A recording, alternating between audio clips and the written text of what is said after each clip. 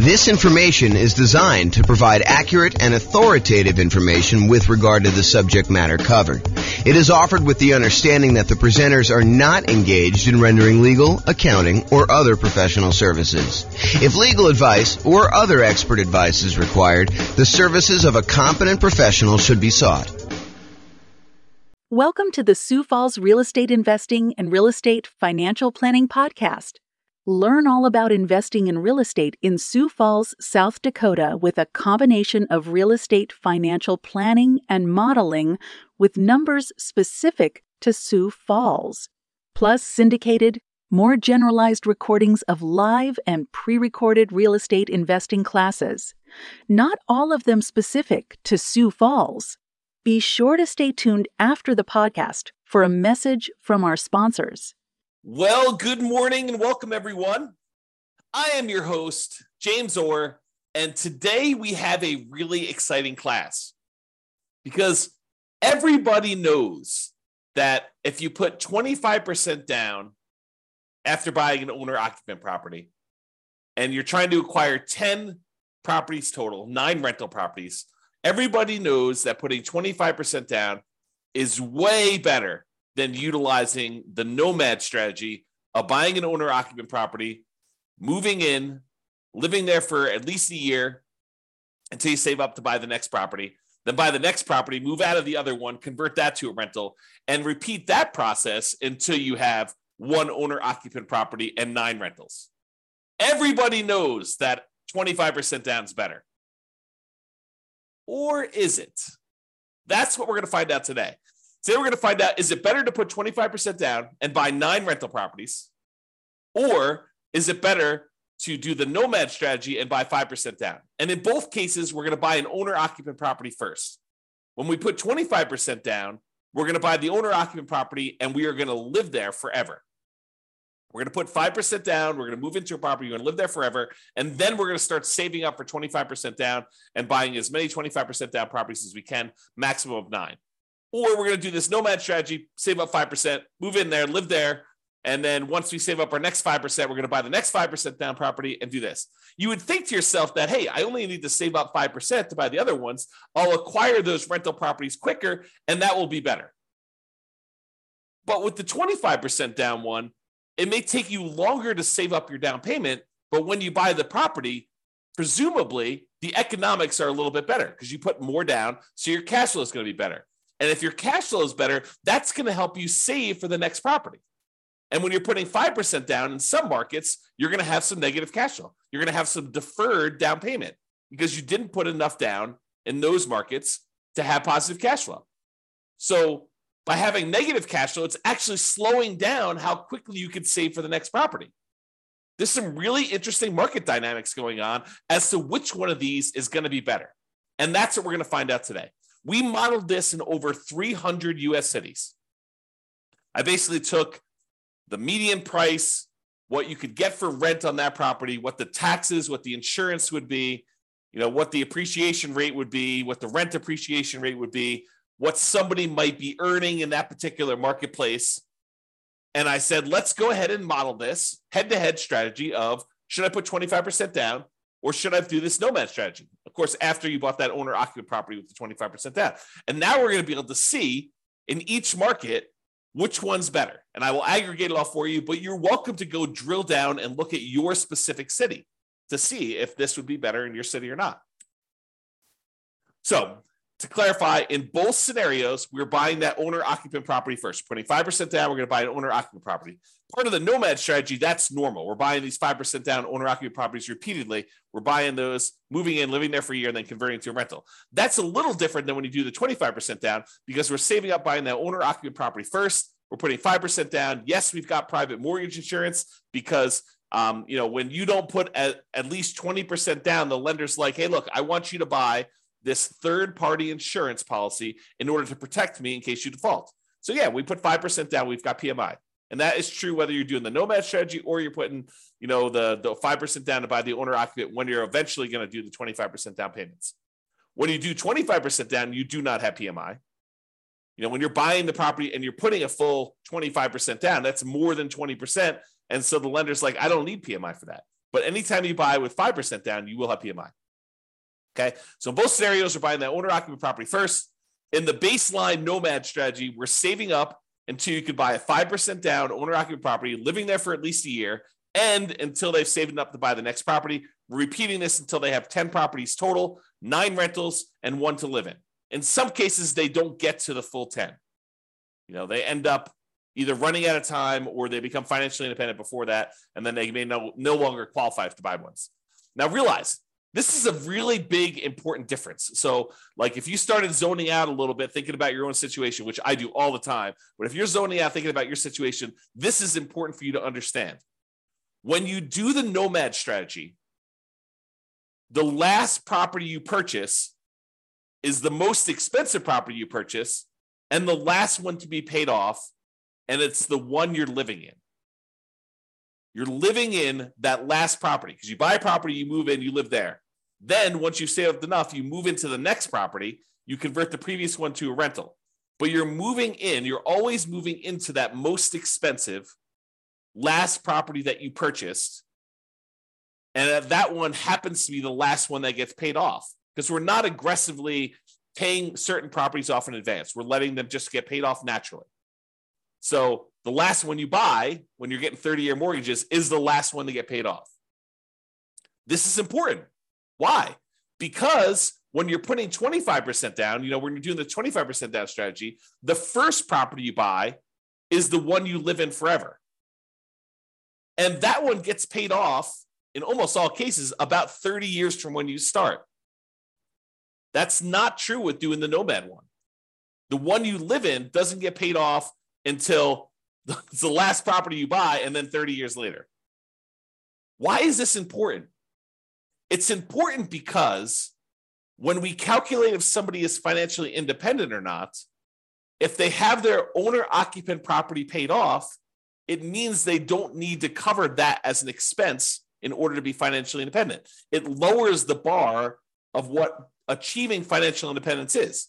If you needed $10,000 a month in order to be financially independent, and part of that included a $2,000 a month mortgage payment on a property you were living in, when you pay off the property that you were living in and you no longer have that mortgage payment, of course, you've got taxes and insurance and maintenance and all that other stuff, but the actual mortgage payment that you had to pay when you were living there, you no longer need to have that to cover in order to be financially independent. So instead of you needing $10,000 a month, if $2,000 a month of it was your mortgage payment, now once you paid off your mortgage, you really only need $8,000 a month to be financially independent. And our software in our modeling does take that into account.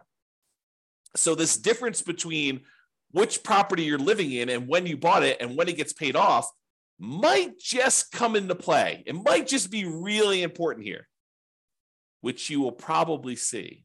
I'll give you a hint. Because with the baseline Nomad one, it's the last one you buy. When you do the 25% down one where you buy the owner-occupant 5% down one first, it's the first one you buy. And that does get paid off about 30 years after you start. Very close to 30 years as soon as you start. Okay? All right, so for baseline Nomad, they buy the next property when they've saved enough for down payment, plus closing costs, plus 6 months of reserves for their personal expenses, and 6 months of reserves for all the properties that they own, including the one they're about to buy. And they must also qualify for the loan based on a 45% debt to income ratio. Okay, so we are taking all that into account.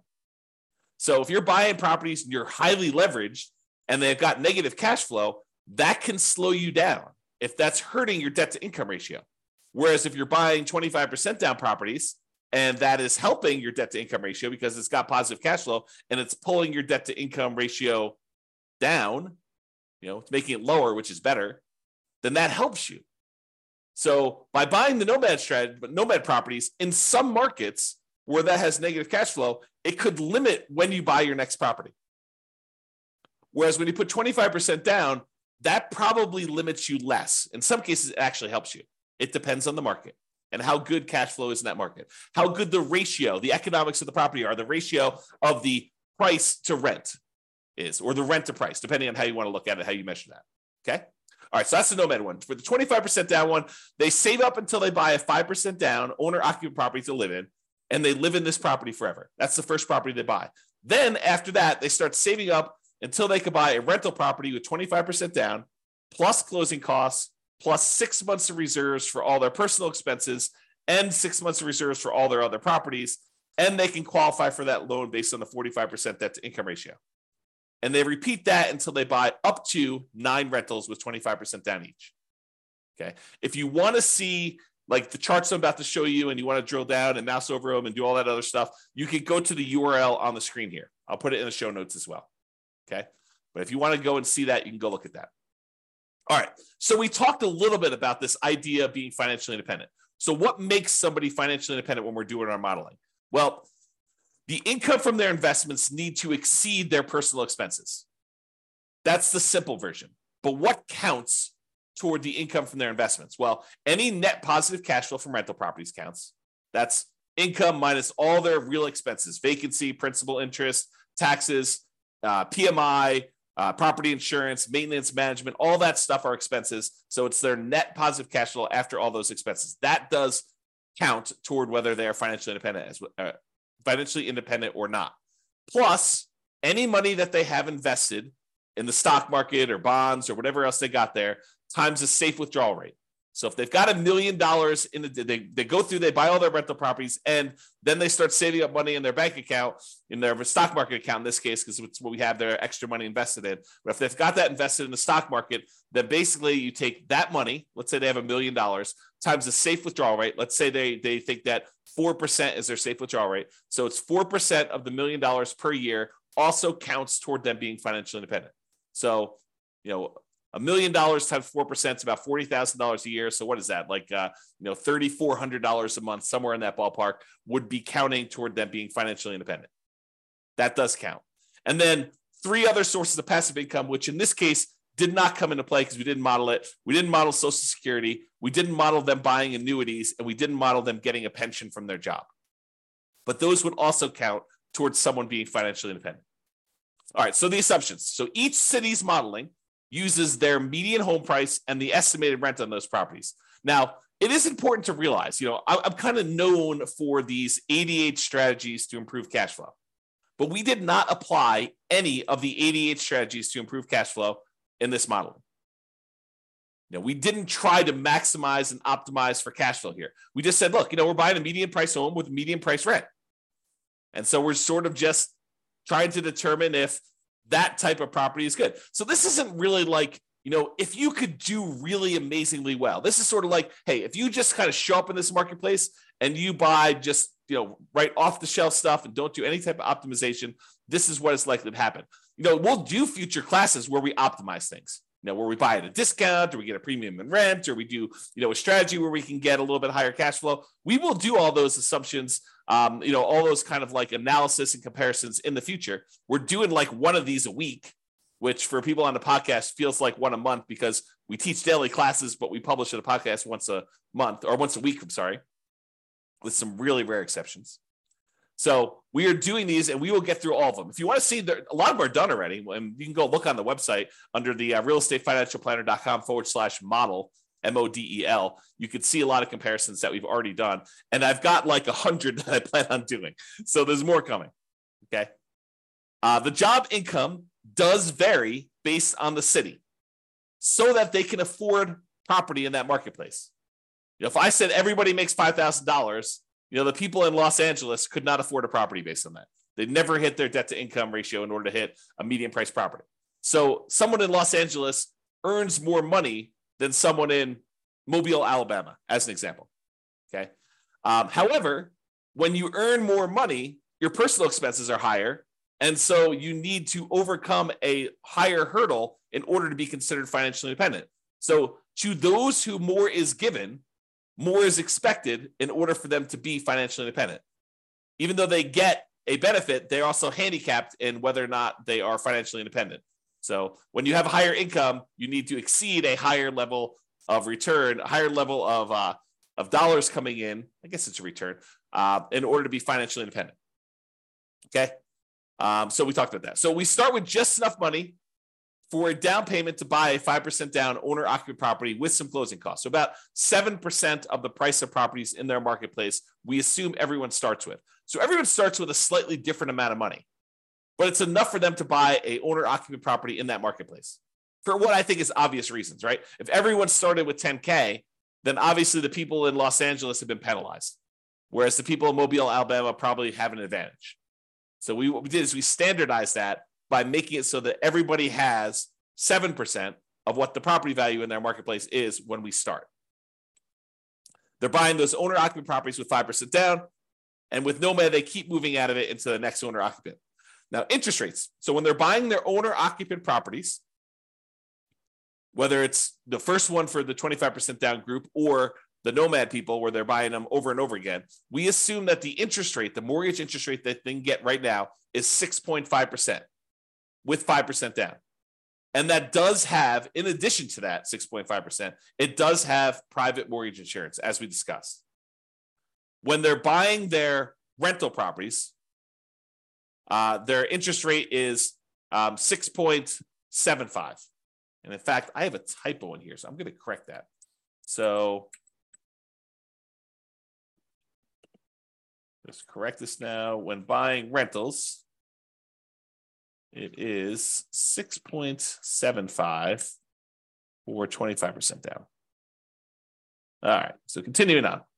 7% per year of the stock market rate of return. That's what they're earning on money they have sitting in their bank account, waiting for investment somewhere else. And we did model this out for 100 years. And if you want to see any of my other assumptions, which there's a lot of assumptions here, go see realestatefinancialplanner.com/model, and you can see exactly what I use for this modeling. All right, so let's jump to it. So in terms of speed to financial independence, how quickly they achieve financial independence, which one is faster? Which one gets to financial independence faster? Doing the baseline Nomad strategy or putting this, buying this owner-occupant property and then buying 25% down? Well, in 230 of the 304 cities that we modeled this in, so 230, that's a little bit more than 70%. 70% would be about 210. So, 70 something percent. Maybe closer to 75%. So about 75% of the cities, it was faster. They achieved financial independence faster by putting 25% down to buy their rentals. What? 75% of the time, about 75% of the time, 230 cities, that it was faster for them to be financially independent by buying that owner-occupant property and then putting 25% down, taking all that extra time in order to save up to buy rental properties, that ends up being faster? Yep, it does. However, 66 cities, about 20% of the time, it's faster to do Nomad. That's crazy. How do you know which one to do? Got to look at your city. Got to do the modeling. Got to look at the math. And I did it all for you. So it's not like you need to do it. You just need to go look. Pick your city, go drill down and say, is this better to do Nomad in my market? Is it better to do 25% down? And then look at your situation and understand the pros and cons and what's actually happening and why it was better. And maybe there's an exception. Maybe if you're, optimizing for your cash flow, maybe it is a little bit better. Maybe if you decide to pay off your properties early, it's faster. Right? You got to go look and see that. That's why we're doing all this analysis. That's why it's fun. Okay. In 8 cities, it didn't make a difference. They achieved financial independence in exactly the same month, whether they put 25% down or they did Nomad. In 8 cities, it doesn't matter. Okay.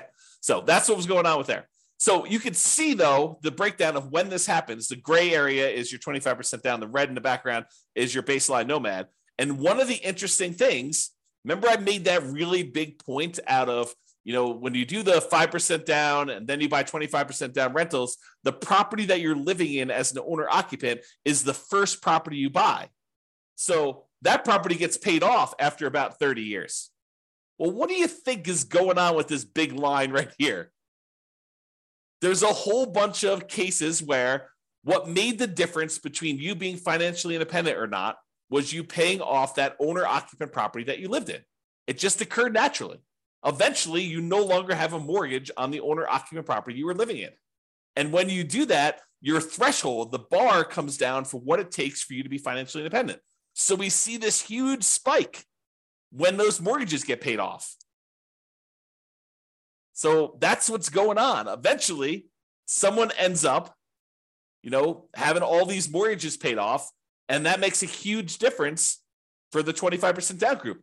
You'll notice that doesn't show up for the Nomad group because they're constantly moving into another property. And so the last property they buy is the one they need to wait to get paid off when you do the Nomad property, when you do the Nomad strategy. Okay. So another way of thinking about this is buying that owner-occupant property and letting it get paid off makes a huge difference in when you are financially independent, which we will cover in a future class. We will do just a straight up comparison of 25% down where you buy an owner-occupant and 25% down where you don't buy an owner-occupant, and maybe 20% down where you buy an owner-occupant and 25% down, or 20% down where you do, 20% down where you do and don't buy an owner-occupant. And maybe we'll even do some other comparisons, some other interesting comparisons where you do that. So my wife and my puppy have just walked past my backyard. Like we've got a gate and open space and stuff. And they just walked by and I saw them. That was very, very snuggly. Okay. So that's what's going on here. So you can look at it and see just how big of a difference this makes in some cases. The green dots show where 25% down was better by this number of months. The further away we are from this zero line, the better it was. So this, for example, this extreme dot here is about 125 months better. About 10 years faster for them to achieve financial independence. That's the extreme, right? There's a bunch, though, in the kind of 5-year point where it's about 5 years faster for them to be putting 25% down than doing the Nomad strategy. And some of the Nomad ones where, Nomad is faster than putting 25% down, some of those are, 3 years, definitely 2 years is a big group here where it's 2 years faster for them to have done Nomad. And is it skewed where, is it better to do this strategy when you have higher priced houses? In my opinion, there seems to be a preference for when you put 25% down, that tends to be a better strategy with more expensive properties, right? This axis right here shows you how expensive the properties are. These are inexpensive properties over here. These are the more expensive properties over here. And you can see that it tends to be more green, better with 25% down when we get up into the more expensive properties. It's not exclusively. There's one that's almost $1 million that was better to do Nomad, but it seems to be a pattern, a slight pattern that when you have more expensive properties, it tends to be a little bit better to put 25% down. That's what the data suggests. Okay. All right. So we talked about speed to getting to net worth. Speed to getting to financial independence. Now let's talk about net worth. Because there's two different things, right? There's how fast we get to FI, and then there's also how much money we got. Who has a higher net worth? And so it turns out in 168 cities out of 304, 168 cities, you have a higher net worth at year 40. It's kind of a snapshot in time. At year 40, you have a higher net worth by putting 25% down. 168 cities, which I think that's, 180 cities would be about 60%, right? So it's a little bit less than 60%. So probably like the 55% range, you would have a higher net worth if you put 25% down. In 127 cities, you'd have a higher net worth if you Nomad it. So not as extreme. Now, 40% of the cases, a little bit less than 40% of the time, it would be better for you from a net worth perspective to do Nomad. In about 55% of the cases, it would be better for you to do 25% down. So that's a little closer. In 9% of the cities, or 9%, no, in 9 cities, that's about, 3%, it didn't make a difference. They had the same net worth at year 40. All right, so you can see the difference and how big the differences are. There are some big differences. There are some cases where it's, $5 million difference at year 40 in net worth. So you got to go look at your city and see. All right, now we kind of summed up some of this data here. And we showed that on average, okay, I've got average and median here. On average, it is 25.3 months faster for you to be financially independent by putting 25% down, by buying an owner-occupant property, then saving up and doing 25% down to buy your rental properties. About a little bit more than 2 years faster on average. On median is when we take all the numbers, we stack them up from the lowest to the highest, and we look at the middlemost number. There happens to be 2. We take the average of the 2 middle ones. But We look at the middlemost number, and on median, it is 73 months faster for you to put 25% down. So what is that? That's like 6 years? 6 years faster. 6 years of, if you happen to have a job that you really hate, that you didn't need to work because you were financially independent faster. What if I could save, this is like, sounds like the sleazy late night infomercial TV thing, right? What if I could save you 6 years of working at that job that you hate just by changing the way that you acquire rental properties? That sounds so bad. It sounds so sleazy, right? What if I could save you 6 years? Yeah, that's really what it is, right? I mean, that's what we're talking about. If you do this 25% down, then you've, on median, half the time it's better than that. Half the time it's worse than that. That's what median is. It's better for you to put 25% down. 6 years. That's a big difference. I mean, even on average, it's 2 years. I mean, think about it. 2 years of not having to go into a job that you hate. Now, if you love the job, you can keep working. Do whatever you want to do, right? Now, difference in net worth. So on average, the difference is about $235,000. Not that big of a difference. On median, it's about $377,000. Okay. And on average, it's slightly better in terms of Nomad. On median, it's slightly better in terms of 25% down. So go figure. There are some really extreme cases with Nomad where it's much higher, and there are some cases where Nomad where it's not as good. Okay. Now, as far as risk goes, the risk, I think, varies a little bit, right? Because when you put 25% down, you end up having slightly lower risk with all the things associated with debt. You know, like your debt to income ratio tends to be a little bit better in general. Like you would think, right? Because you're putting more down. So your debt to income should be a little bit better. So let's take a look. Debt to income. Yeah, debt to income is a little bit better on average for 25% down and a little bit better on median. I mean, but are we talking about like these monstrous differences? No, it's 19.6 versus 18%. I'm sorry, 19.6 versus 18 for the difference between median and average. It's 30% debt to income average for baseline Nomad versus 19.6. So not insignificant, not horribly bad.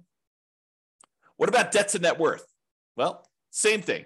Whenever we're talking about debt, you're probably going to see that 25% down is better because you have less debt. You're putting more down in general. And your debt to your account balance, your liquidity. Well, when you have more money because you didn't put enough down, you didn't put more down for the 5% down Nomad, you tend to have a little bit more liquidity.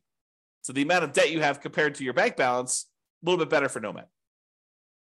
The months of reserves, we looked at that, and then rent resiliency, we'll cover those another thing. But the like risk measures are split. It's not universally better one way or another. Okay. In some ways, it's better to do Nomad. In some ways, it's better to do 25% down. All right. So remember, we've been talking about the median property and sort of like the associated rent that goes along with this. You could apply those 88 strategies to improve cash flow and improve on these. So you shouldn't think, this is exactly how I will do. I mean, it'll never be exactly how you will do because there's no way that things will fall into place and be exactly the same. I just watched this documentary on Infinity. And they were talking about how, there's an infinite number, if imagine, hypothetically, theoretically, there was an infinite number of universes where an infinite number of us existed. In that case, with an infinite number of us, you could possibly achieve this exact simulation, this exact model. But in this universe, not likely. The chance of property prices going up exactly 3% and interest rates remaining exactly at 6.5 or 6.75, depending on which one you're buying, for the entire 100 years that you were doing this, and you managed to get that, and taxes and insurance went up by that exact number every time. I mean, the chance of all that happening is like zero. Okay. So we're basically using this median price property, what rent might be on those. You should be able to choose and do better, right? And we do some modeling where we do those improvements. You can see the impact. Go look at the realestatefinancialplanner.com/model, or we'll do future classes where we compare those different things. But realize that I am not an expert at 300 markets. So if you are an expert at your local market, if you go to realestatefinancialplanner.com/model and you see my assumptions, you're like, James, your assumptions for my market are not exactly right. I mean, normally we'd be buying properties that are 10% less in price, or, getting a little bit better rent to price ratio than what you're talking about here. Yeah. Let me know, reach out via email. I will go update those. I'll rerun it, and it will update all these charts. It won't update them in the video, but it will update them on the website so you could see the most up-to-date versions. And that may change things for some folks, right? Not every market, but in some markets could change things. So reach out. And I'm not trying to show the best case, right? I'm not trying to show the property that only you could buy once every 7 years because it's so good that they only show up once every 7 years. I want to do what the average Joe real estate investor, and Joe could be male or female, shows up in a marketplace and does. What could they very likely achieve by just showing up there that any real estate investor in that market could expect to achieve? And I have a typo. So I will do that. Could expect to achieve. Okay. So in conclusion, in our current market conditions, current price, current interest rates, current rents, in about 300 plus US markets, using what I consider to be less than ideal median price rent properties, putting 25% down is a faster path to financial independence in about 230 of 304 cities, or about 76% of the cities. For net worth, 25% down still wins, but it's only in 168 cities of 304. The market does matter, though. You would not be able to improve. You will not be able to improve your time to financial independence in every market by doing this. You got to look at your market, your specific situation, how much you make, how much you're saving, what type of properties you're buying. Like, all that stuff can really have an impact, especially when it's close. It's best if you look closer at your specific market and apply as many of the 88 cash flow improving strategies as practically possible to improve on your own implementation of this. You can go check out realestatefinancialplanner.com/model for more information. So that's all I got. I hope you enjoyed this class. I really do like these classes because I think it dispels some of the myths out there about folks saying, oh, it's obviously better. You always put 25% down. Maybe. It's always better. You always do Nomad. That's going to be so much better. Maybe. You got to actually look at the math. And now we could see if we do this in 305 markets or 304 markets or whatever it is, we could see the difference of what is likely to happen. There you go. That's all I got for you. This has been James Orr. Hope you have a great day, everybody. Bye-bye for now. With home prices up, mortgage interest rates up, and rents up, but not quite enough to counteract the higher prices and interest rates. Cash flow on rental properties in Sioux Falls is harder than ever.